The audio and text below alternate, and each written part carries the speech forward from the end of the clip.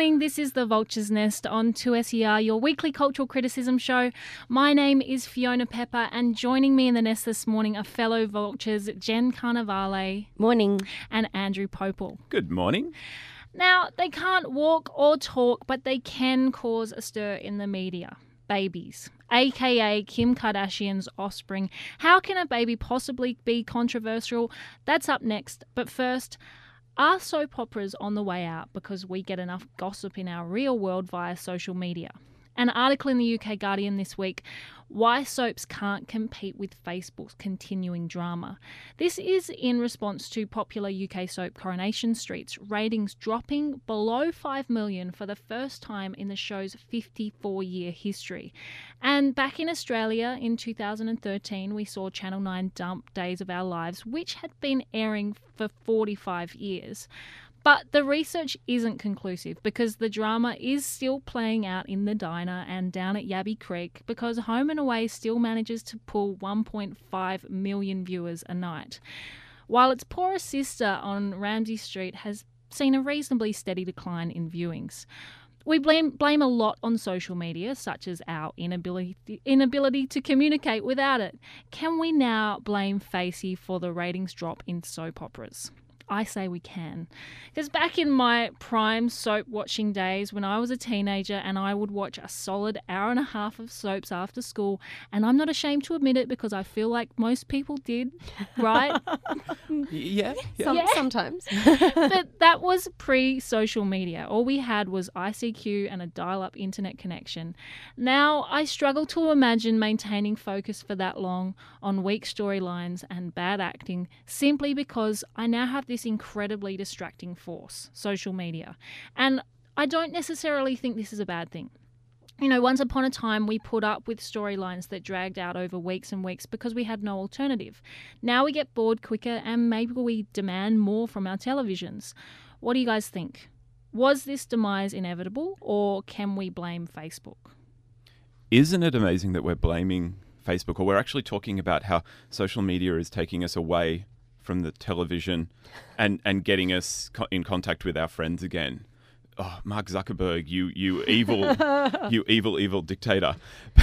A bit of this argument sort of smacks of that sort of Luddite argument, the new technology taking over the old and therefore it must be bad.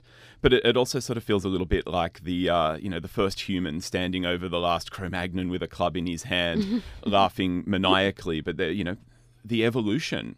We obviously get something out of both mediums, and we're choosing which one we want to dip into.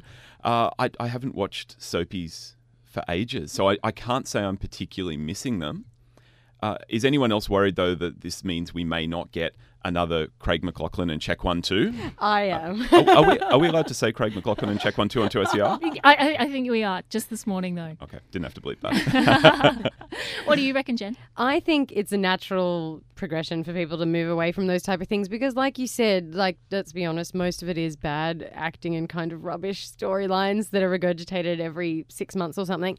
And, when I was younger as well, it was dial-up internet. It took forever. Your options for entertainment, they weren't as great unless you were going to actually leave the house. Now you can see 1,000 things. I think it might be Facebook, but I think it might also just be the internet, just having access to good shows, good acting, and things that you like.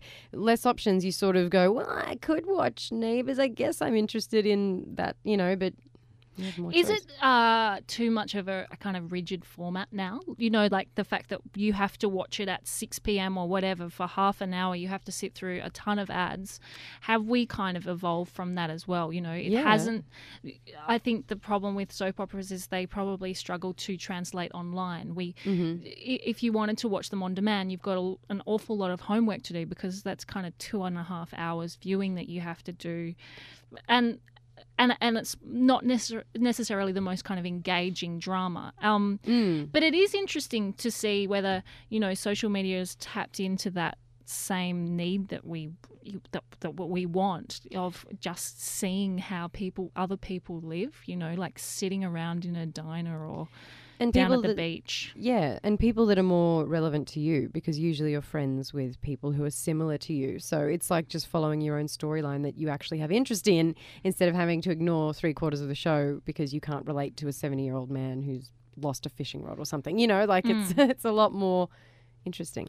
It's a very passive engagement either way. If we're just sitting and watching, I mean, I think about you talk about, Fiona, having to really invest our time. And I mean, even with friends, if I don't catch up with someone for a few months, you need that catch up what's been happening. But when we're very passively engaging, we're just becoming viewers. I wonder if we're going to lose something, though, if it does just switch to social media, because one point that's made in the article is that social media is highly coordinated and filtered. Nobody's putting up the drama. I mean, but Home and Away, Neighbours, I'm assuming the Coronation Streets of the world, they didn't shy away from the really murky depths of the suburban milieu. And we're not going to get that on Facebook. Nobody's going to talk about their really, really bad stuff. They're just going to show you their holidays, their new babies, and they're going to avoid the things that make really, really juicy commentary. But do we need the purpose that they served? All the soapies of, like, you know, if you were in like a small town area and you didn't have that much access to outside stuff, and they'd have a character on there that you weren't familiar with, and it kind of showed people that, oh, this type of person exists and this is what they do. But now, because we're so exposed, even though on Facebook, like you said, it's completely true, Andrew, like everyone's posting happy, chipper things. But I think we're all also really aware of all the toxic crap that goes on, and we don't necessarily need it in our entertainment as much as with the soapies. Yeah, I think once upon a time, soap operas were a social commentary. You did have the teen pregnancy or, you know, a gay character or black character or whatever. Holy crap, look at the kind of stories that we're covering. But at this point, I don't think that soap operas could ever be kind of breaking through kind of cultural barriers. So that's a big shift, because once upon a time they did.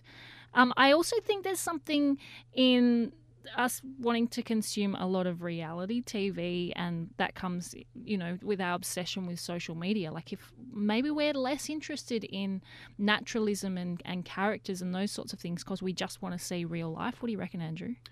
I actually go to the opposite extreme and think, if we think of soap operas less as a genre and more as a way of interacting, I see, and I have to admit I don't watch a lot of reality TV, but I see that interaction moving into the more high drama or high action.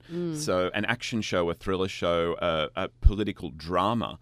You look at something like House of Cards, it's not just the political drama now, there's the personal drama, and we've got that soap opera interaction, but we've got it in a world that allows us to escape. It allows us to go somewhere else. You look at the DC and Marvel Comics universes, it's not just about people in spandex anymore. It's about the soap opera drama of their lives. So, I mean, there's definitely something in reality TV. I'm just not the person to comment on it. Yeah. And maybe we want to learn something when we're watching TV. You know, if we're going to commit to a TV series, we're not going to kind of do it passively and just, you know, we happen to watch this soap opera at a particular time. We actually want to I want to get the box set and watch it each night. And now I'm an expert on Baltimore or whatever. Yeah, well, like you were saying before, Fiona, about how, you know, soapies, 6 o'clock each night. And now I don't think that's how people view things, because things are changing. People work whenever they want, usually, because, you know, our time is spent differently. And if you are going to invest in watching a show, most of the people I know, it's because someone's told them it's really good. It's not because they've just sat in front of the TV and, you know, scrolled through some rubbish. They don't want to invest hours and hours and hours into nothing anymore because they don't have to. So why is Home and Away still successful? You know, is it? I don't know. Well, I mean, to be pulling 1.5 million on average, 1.5 million viewers a night, that is successful. You know, you see other Australian dramas like Gallipoli that went to air this week, which, you know, didn't get close to that, which is a high quality drama, a lot of money, like big production values, that kind of thing. It's interesting. Why do we want to kind of keep watching people sit on Palm Beach?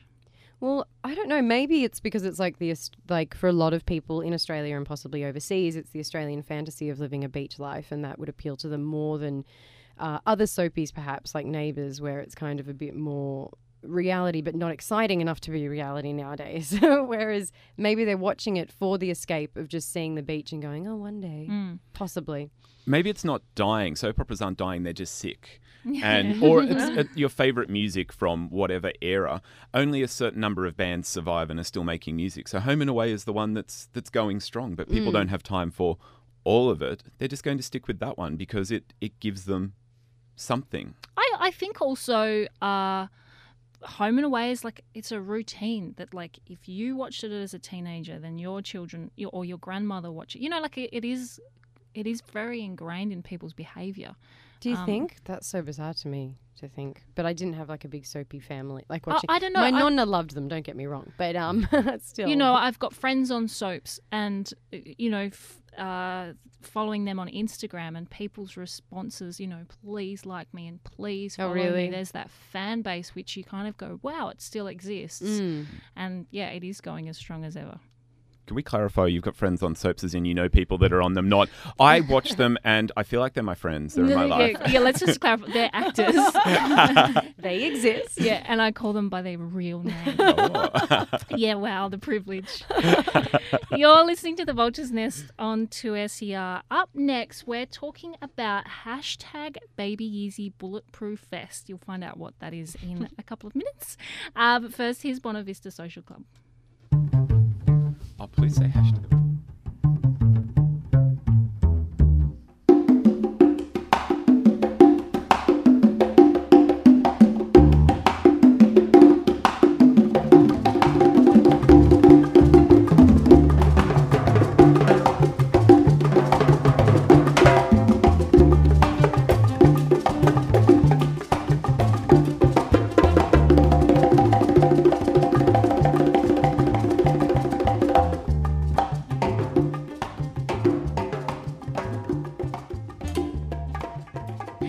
This is The Vulture's Nest on 2SER. I'm Fiona Pepper and I'm joined this morning by Jen Carnevale and Andrew Popel.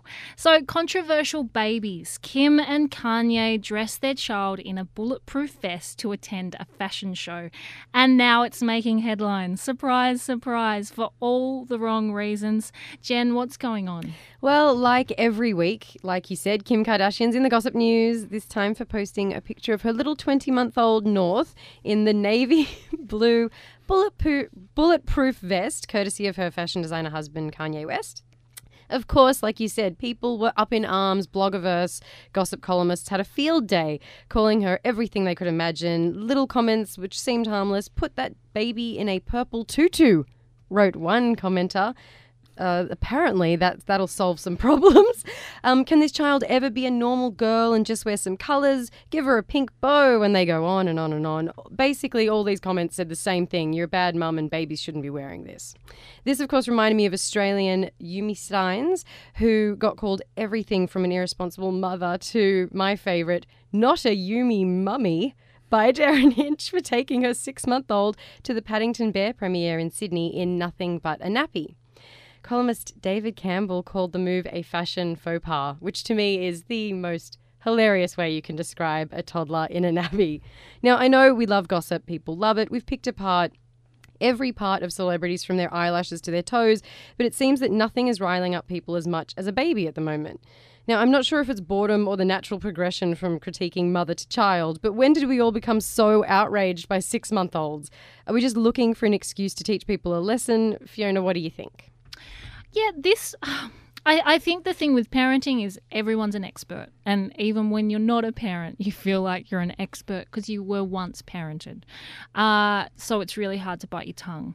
I mean, Kim Kardashian and Kanye's putting their kid in a bulletproof vest is pretty obnoxious. You know, I kind of see it a bit like those an extreme version of the stickers baby on board that you see on the back of cars, where it's like, should I all of a sudden start driving differently because you have a baby in that car? Like, are they saying your child's precious but my child is more precious and we have to protect Probably, but would you expect anything less from them? Do you know what I mean? Like their whole career, well, her career is built around shock and celebrity and gossip, and so it's kind of like I get that people want to view their opinions about how Little North should have a pink bow in her hair, but at the same time, I don't know, it's fitting for who they are, I think. I've seen the pictures. And do you guys agree? Would you have known it was a bulletproof vest if it wasn't advertised as one? Yeah, to be honest, it did look like one. As soon as I saw the picture, I was like, it looks like... It didn't... I don't know if I'd know it's a bulletproof vest, but I would know that it doesn't look like a comfortable thing for a child to wear. That was the first thing I thought, to be honest. It looked it didn't look very child-friendly. And do we know, was it a reusable nappy with a pin? That you mean? No, it was a disposable nappy. Because I'm just trying to get to the bottom of the whole fashion faux pas, like I know. children's fashion. Yeah, I know. I think the big thing here is children are innocent, and they are being put in clothes against their will, all that kind of thing. So it totally is a reflection of the parents. So that's when we all go, it's an outrage that they should be putting. If Kanye and Kim want to be outrageous in their celebrity life, then they can. But to kind of drag their children into that as well. I mean, we saw similar things with Michael Jackson's children and all that kind of thing.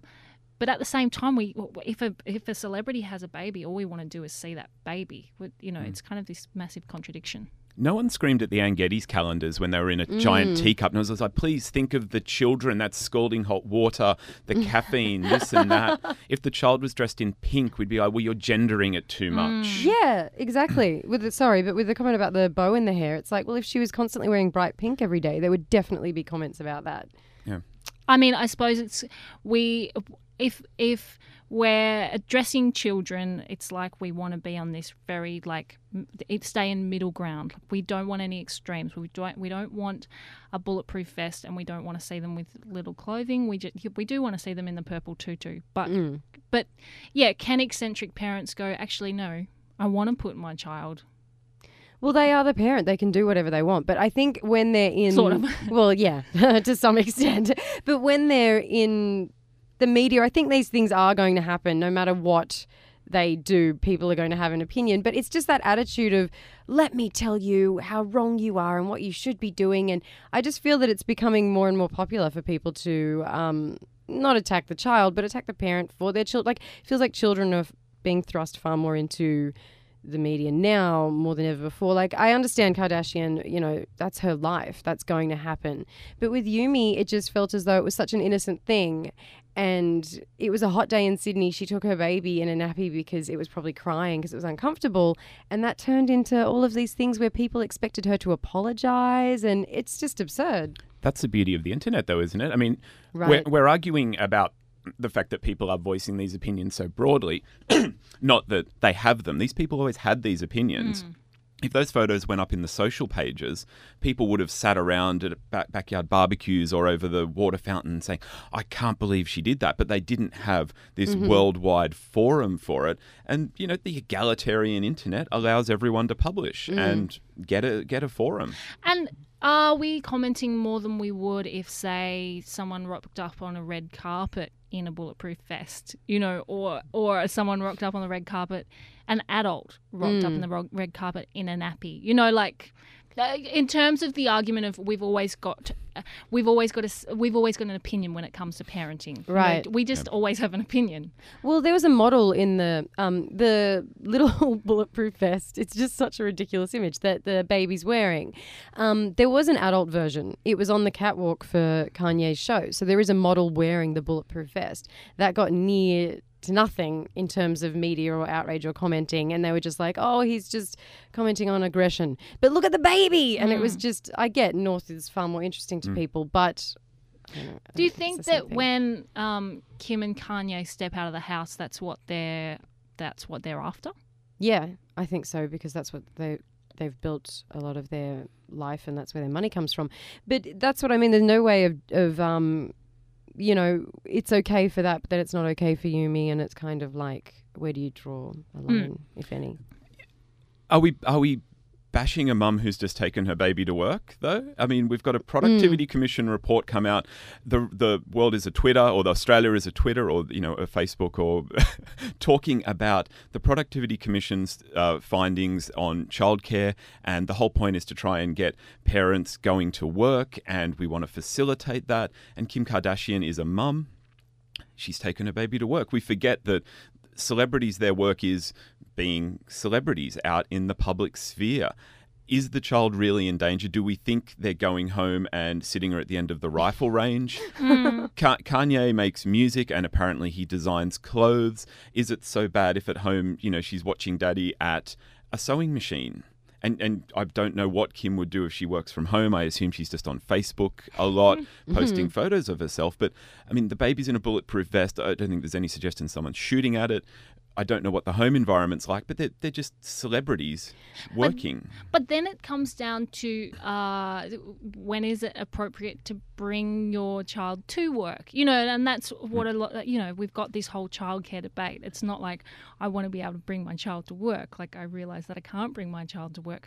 And I think that goes hand in hand with some of this outrage of going like the kid's in a bulletproof vest and is at a fashion show, which is a very kind of adult event. Like, is that appropriate as well? I mean, Yumi Stein's taking her child to the premiere of Paddington Bear. Sure, it's a kids' movie, but it's not the premiere of, I can't think of a movie. A very inappropriate movie. Kill Bill or something. Yeah. Yeah. I think as well, just to quickly bring it back to what we were talking about before with is Facebook replacing soapies and things. These are the new soapies. Kim and Kanye are the new soapies. And people would get angry at soapies. They'd go, I can't believe so-and-so slept with their kids, brothers, sisters, whatever. This is the new soapy, People are outraged this week and they're going to blog about it and talk about it. And life's a soap opera. You've been listening to The Vulture's Nest on 2SER. Stay tuned because up next is So Hot Right Now. Rosalie.